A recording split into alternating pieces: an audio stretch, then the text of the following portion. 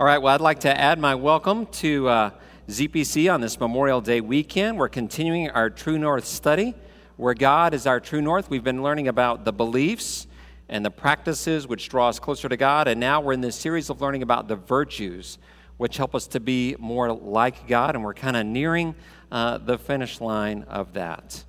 And on this Memorial Day weekend, we are thankful that we have freedom to worship, freedom to read God's Word, to pray together, and that's good news on this day.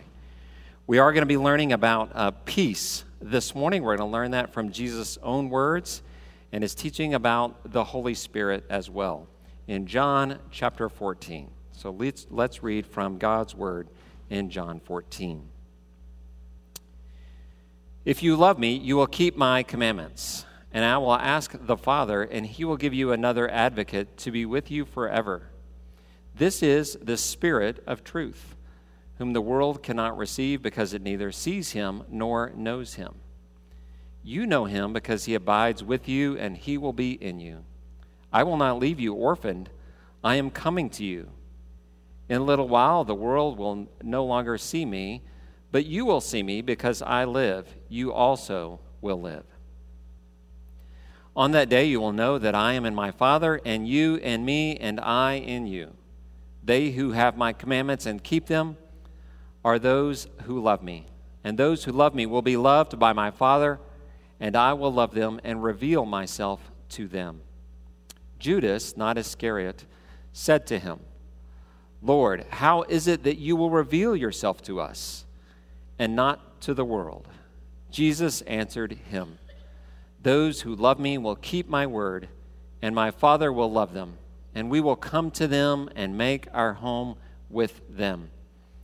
Whoever does not love me does not keep my words, and the word that you hear is not mine, but it is from the Father who sent me. I have said these things to you while I am still with you.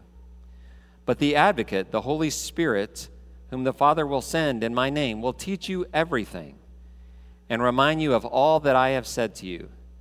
Peace I leave with you, my peace I give to you. I do not give to you as the world gives. Do not let your hearts be troubled, and do not let them be afraid.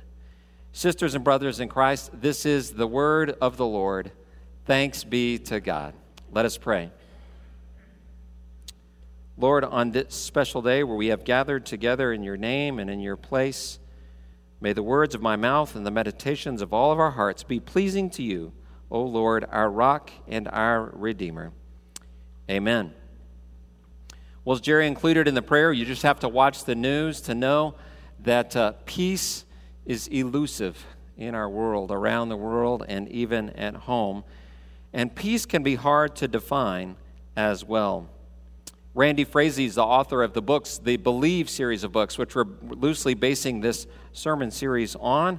And he says about peace, most people think about peace, it's more the absence of trouble than the presence of contentment. It's more the absence of trouble than the presence of contentment. And he says that's not the case with Christians, because he says in the Bible, peace is not really about the subtraction of anything, but the addition of Jesus. It's more about the addition of Jesus into our world and into our lives. So how in a world where we feel anxiety or worry or struggle in our own lives, and maybe a sense of a lack of peace in our own lives, where there's civil war in places like Syria, there's threatening war in other places, how can we have peace? And I'd like to say today, I think we can have peace in three ways. First, we can have peace with God because it comes from God, peace with God. And then peace with others, both those who are close to us and those who are maybe far away or who aren't as close to us. We can have peace with God because God gives it in Jesus, as we just read in John. Now, we have a problem, and there needs to be a solution to the problem. We are sinners, and we are in need of a Savior. And I believe because of our sin is oftentimes why we feel a lack of peace. Maybe a lack of a sense of purpose at times in our lives, a sense of anxiety or stress or even depression, I think can be a lack of peace or maybe a lack of trust in God in our lives. Scripture says that In our sin, we were even enemies of God. Yet through Christ, we can be friends with God and have peace. Now, we don't do life very well when we're on our own. We need help with life. And we need help through God's grace, because we are saved by God's grace, which comes simply by faith and in acceptance of what God has done for us through Christ on the cross. So we receive it. We receive his grace as we receive his peace. And then as we do, we can live life with more peace and in gratitude for what God has given us. Jesus said in John 14:27, we read it a minute ago, as he was saying to his closest friends, to his disciples, and he knew that it was near the end of his life, and he needed to give them more instruction. And he said to them, "Peace I leave with you, my peace I give to you. I do not give to you as the world gives. Do not let your hearts be troubled, and do not let them be afraid." Those are good words to hear. Don't let our hearts be troubled. Don't be afraid. Instead, choose peace, accept the peace, and receive the peace that Jesus brings to us. Well, what's that look like? It means trusting in God's goodness. As we see the things in life that are struggles, we see them maybe as temporary. We see them as smaller things. We step back and we look at the big picture. We see that God is in control, that God is sovereign, that God has a plan for our lives. And so while we may be in the midst of struggle right now, or in the midst of anxiety or stress or worry, we see that God has a bigger plan in mind and that he loves and cares for each of us. That's part of receiving peace. We read just a few Sundays ago from Philippians 4, where Paul says, when you are anxious, when you worry, bring your requests to God and pray with thanksgiving and praise. And the result of that kind of prayer, when we pray when we are worried, is that the peace of God, which surpasses all understanding, will guard your hearts and your minds in Christ Jesus. Now that peace, he says, surpasses all understanding. It's hard to fathom. It's a little bit of a mystery. But when we pray to God, when we give our burdens to him, he promises us his peace when we trust in him.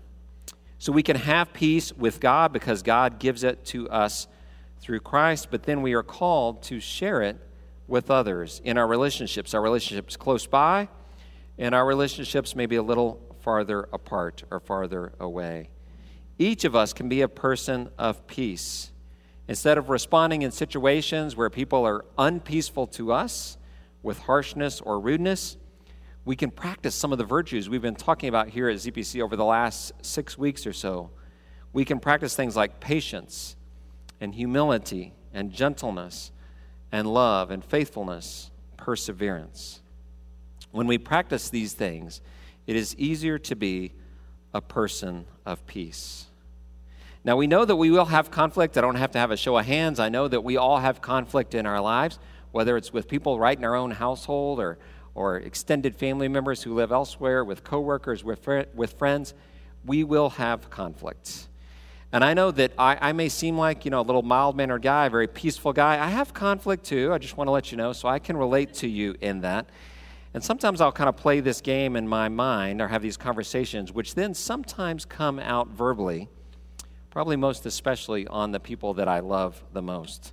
But I can sometimes be a person who is not peaceful. And oftentimes it'll go like this, especially as my thought train goes. I'm right on this point, and I have to be right. My way is right, and I'm going to win. I'm not going to lose this argument because I'm right. And I need to tell my point first. I need to get out what I'm going to say. And then I'm not going to listen to you because I'm going to be thinking about what I'm going to say next when you're done talking. I'll wait maybe till you get close to the end of what you're saying. Then I'm going to tell my point again. And if I have to raise my voice or I have to wave my hands or act crazy a little bit, then I'll do it because I'm right. And because I'm right, I will not need to apologize. Right? Right. Okay, so I don't maybe act that out all the time, but I do like to think that way at times. And when I get stuck in that rut of thinking, I know that I need to go back to God and to be a person of peace, or especially when I act that out or act that way with people close to me or far apart from me. So I read in the last 2 weeks a little bit of a book called Peacemaker by Ken Sandy. And some of you are familiar with that book, and if you want to do a little more research, you can look it up, Peacemaker by Ken Sande. It's a great resource, especially about resolving conflict. Ken Sande, who is a Christian, says that peacemaking is about resolving conflict in a biblical way by 4 steps that begin with the letter G. And here they are, and I'm going to explain them just in brief detail just a little bit. They are: glorify God, get the log out of your own eye, gently restore, and go and be reconciled. So the first G, Ken says, is glorify God. So when we're in a place of conflict, we can ask the question, how can I honor God in this situation? How can I glorify God with my words, or maybe my lack of words, with my holding my tongue, with my listening skills, with my actions, the way I treat someone? How can I honor God in this situation? So the first G is glorify God. Second G, get the log out of your own eye. Get the log out of your own eye. To realize that we are sinners as well, and that we very well may have participated in causing some of the conflict. Have I had a critical, negative, or overly sensitive attitude that has led to part of this conflict? And then Ken Sande says to confess your sin, that we need to confess to God and to others where we have made mistakes, and to be specific and humble about that, to get the log out of your own eye. The third G, he says, is to gently restore. Gently restore. Sande says that as Christians, we can bring up serious offenses maybe that other people have brought against us. But he says to do that very carefully. We need to weigh, is this truly something that I need to bring to them? Or is it something that may exacerbate or cause more conflict? So is this truly something that I need to bring to them? And he says to remember that this comes after getting the log out of your own eye, realizing what you have done to cause conflict, and confessing on your part, to then go to the other person to gently restore. And then the fourth G is to go, to be active, to go and be reconciled. He says to ask God to change your heart so that you can genuinely forgive someone and that the relationship can go on. Hopefully, especially if it's someone who is close to you, that you can forgive and then not move away from them out of a sense of discomfort or anger, but that you can forgive, be reconciled, and then come back together in relationship and in a healthier relationship than a way it was before. Sande says that we can't do this alone, that conflict is too hard, that life is too hard to do this alone, that we need help. And this, again, is where God comes in, what Jesus taught us in John 14, where he said he will send the Holy Spirit, the Spirit of truth, to be a counselor or advocate in our times of need. He describes a little bit about the Holy Spirit here, and especially in these chapters around John 14 to John 17. A lot of description as Jesus talks about the Holy Spirit, but even in this short passage, he says the Holy Spirit is truth, helps us to understand the truth, that he lives in us through Christ. When we accept Christ, that God will send the Holy Spirit to live in us. And living in us, the Holy Spirit can advise us and give us counsel. The Holy Spirit reminds us of Jesus' teaching so that we can follow it and obey it and even have peace. And as people of peace, we need to be forgiving and show peace to others through the Holy Spirit.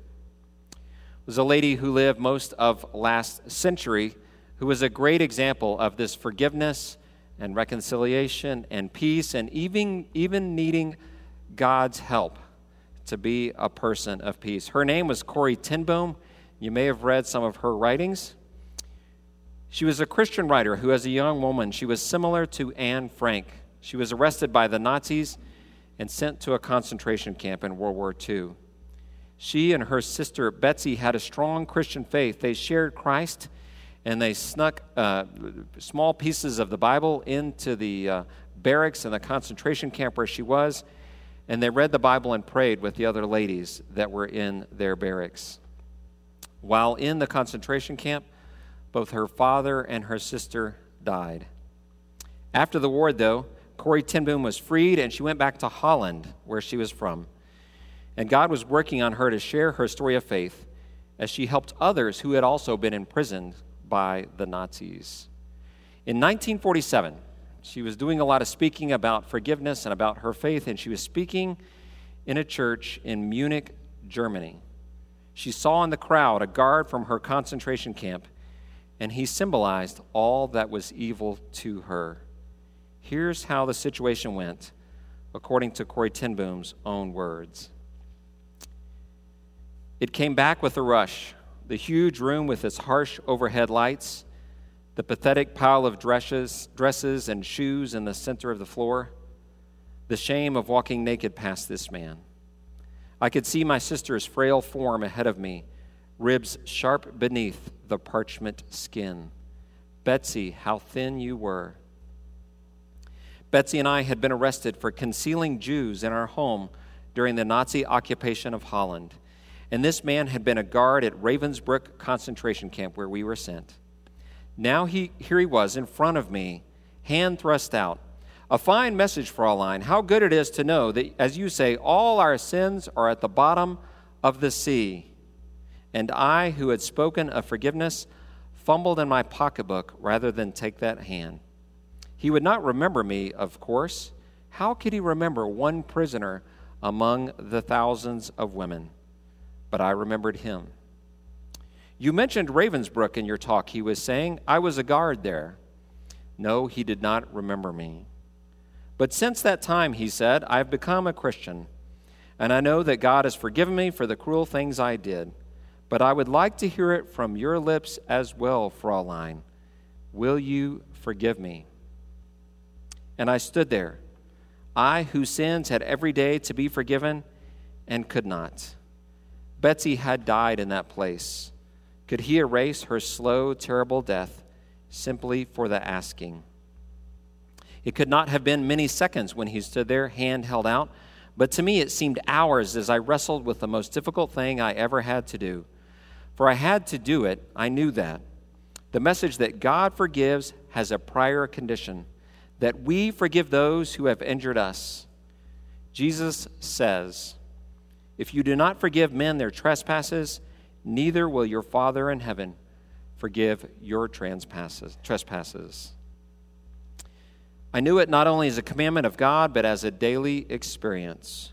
Those who were able to forgive their former enemies were able to return to the outside world and rebuild their lives, no matter what their physical scars. But those who nourished their bitterness remained invalids. It was simple and horrible as that. And still I stood there with a coldness clutching my heart. But forgiveness is not an emotion. Forgiveness is an act of the will, says Corrie ten Boom. And the will can function regardless of the temperature of the heart. Jesus, help me, I prayed silently. I can lift my hand. I can do that much. You supply the feeling. And so woodenly, mechanically, I thrust my hand into the one stretched out to me. And as I did, this incredible thing took place. The current started in my shoulder and raced down my arm, sprang into our joined hands. And then this healing warmth seemed to flood my whole being, bringing tears to my eyes. I cried out, I forgive you, brother, with all my heart. For a long moment, we grasped each other's hands, the former guard and the former prisoner. I had never known God's love so as intensely as I did then. Corrie ten Boom went on to say she still struggled with dealing with forgiveness and reconciliation after some of the horrors of war she had seen, but God had helped her to be a peacemaker, not only in that moment, but in many other moments as well. Since it is Memorial Day weekend, I thought of another great example of peace from that World War II times. It is Private Desmond Doss, who was recently made famous by the movie Hacksaw Ridge that came out in the last year. Desmond Doss is a true story, enlisted to help America in its fight against Japan in that war. He wanted to serve his country, but he said over and over again he wanted to save lives, not to take lives. He wanted to be a peacemaker as a Christian young man. He said that he wouldn't carry a rifle or even lift a fist in anger, but he went to the front lines in a horrible, terrible battle in Okinawa, Japan. And I looked at showing a scene from that movie, but the scenes I wanted to show were too brutal and too difficult to show here in worship. So here's a picture and a line from the movie, from the actor in the movie, Desmond Doss in Hacksaw Ridge. And he said this is true, that he would say this after the battle, one of the battles at Okinawa. As the Americans retreated, he was left behind the lines, and was able to save, true story, miraculously, 75 men who had been injured. And he would say over and over again, "Please, Lord, help me get one more. Please, Lord, help me get one more." And as the movie goes on, you see the men around him change their minds from thinking he was a coward because he wouldn't fight to seeing him as a man of faith and a man of peace and a hero. Desmond Doss' peace helped change the minds of the men that he served with. And the people around him learned that a person of peace can change harshness or anger into respect and kindness. And for his service, Desmond Doss was awarded the Medal of Honor by President Harry Truman in 1947. Here's a picture of the real Desmond Doss receiving that medal. Well, those things are a little bit far away in talking about peace and how we might experience that, or extreme examples of Christians living out peace. But we need it to be closer to home as well. And just recently, I was challenged to think of some things in new ways and how I might try to learn more about being an instrument or a person of peace in my life. And I was challenged as well.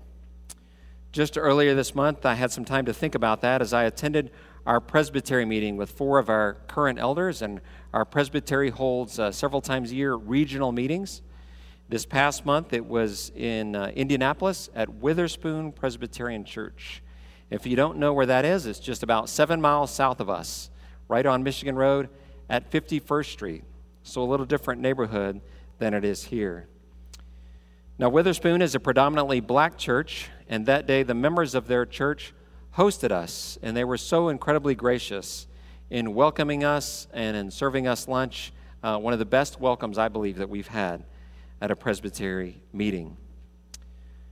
But the main speaker and the panel discussion were more likely to make me uncomfortable, and our elders as well, because the topic that morning for a couple of hours was race, more specifically, racism against African Americans.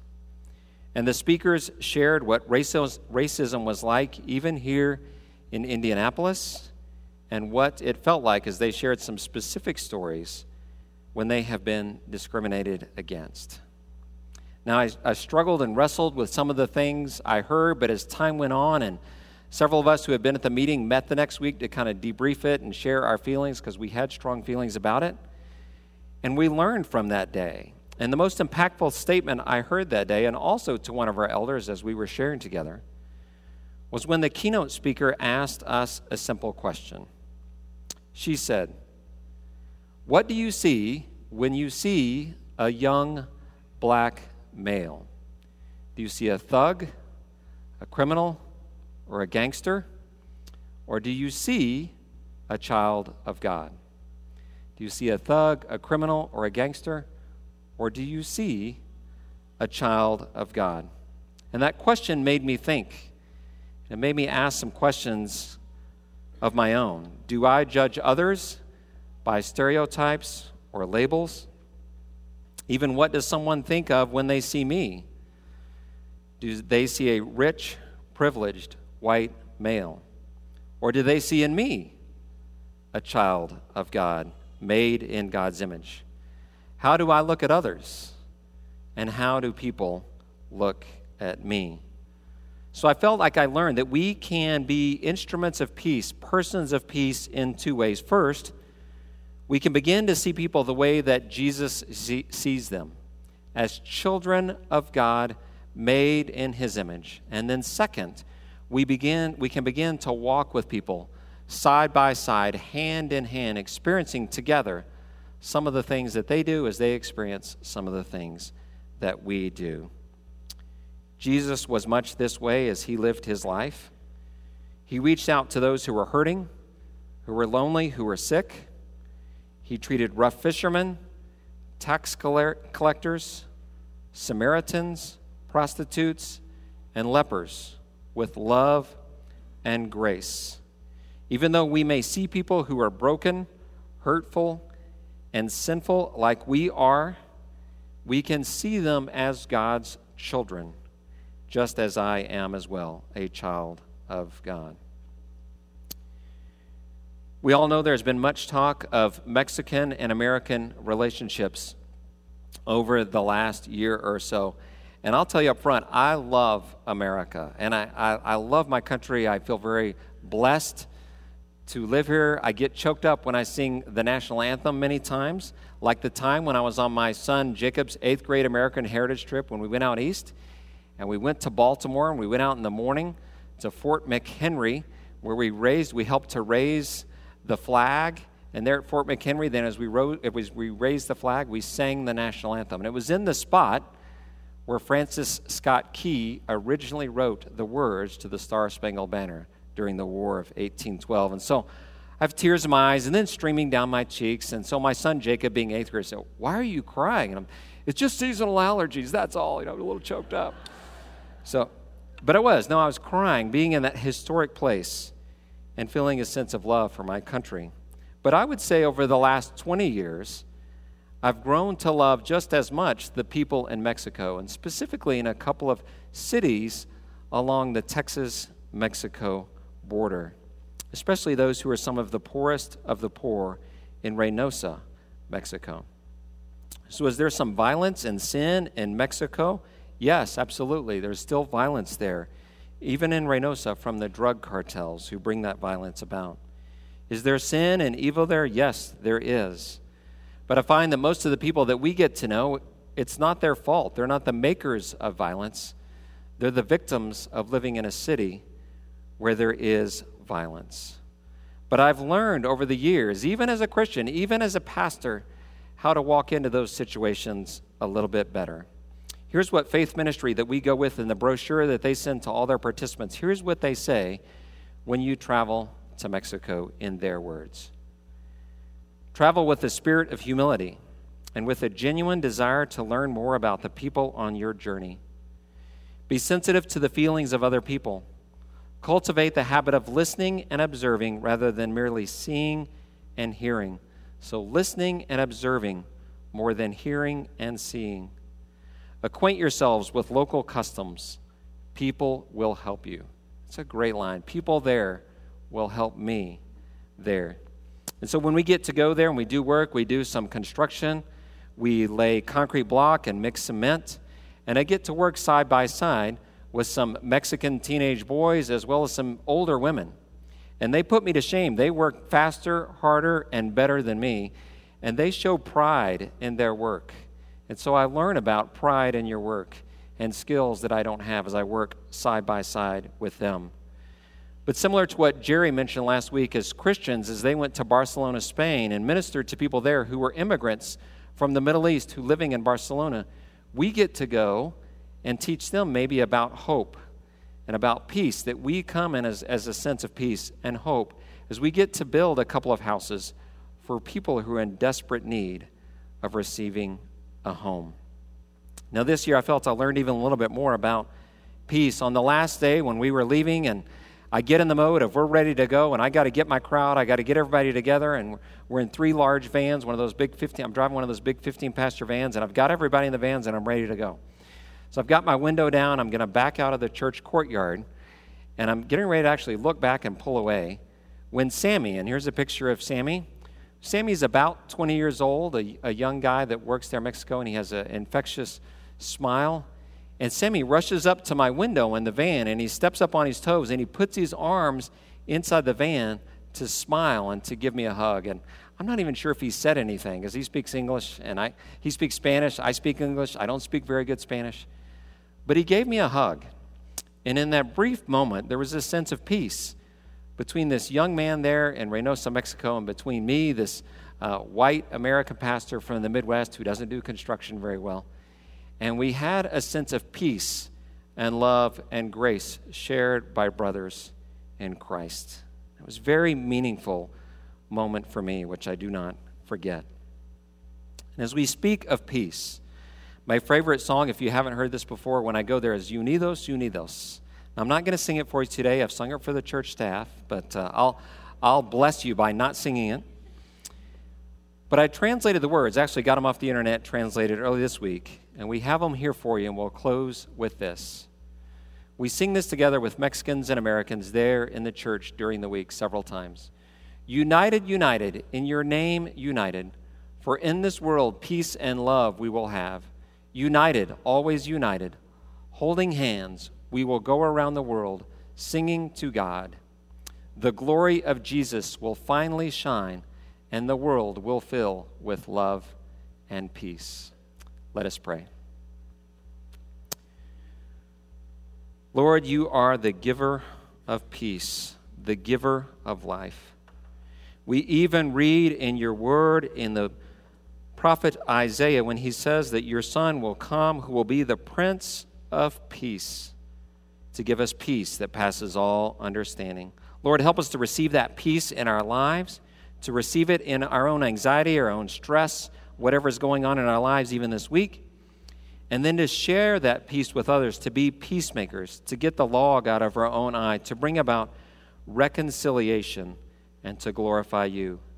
Help us to see people around us first as children of God, even this week as we meet someone who's maybe different than us, to see them as a child of God, to walk side by side, and to be instruments of peace. Help us, O Lord, in Christ's name to do this. Amen.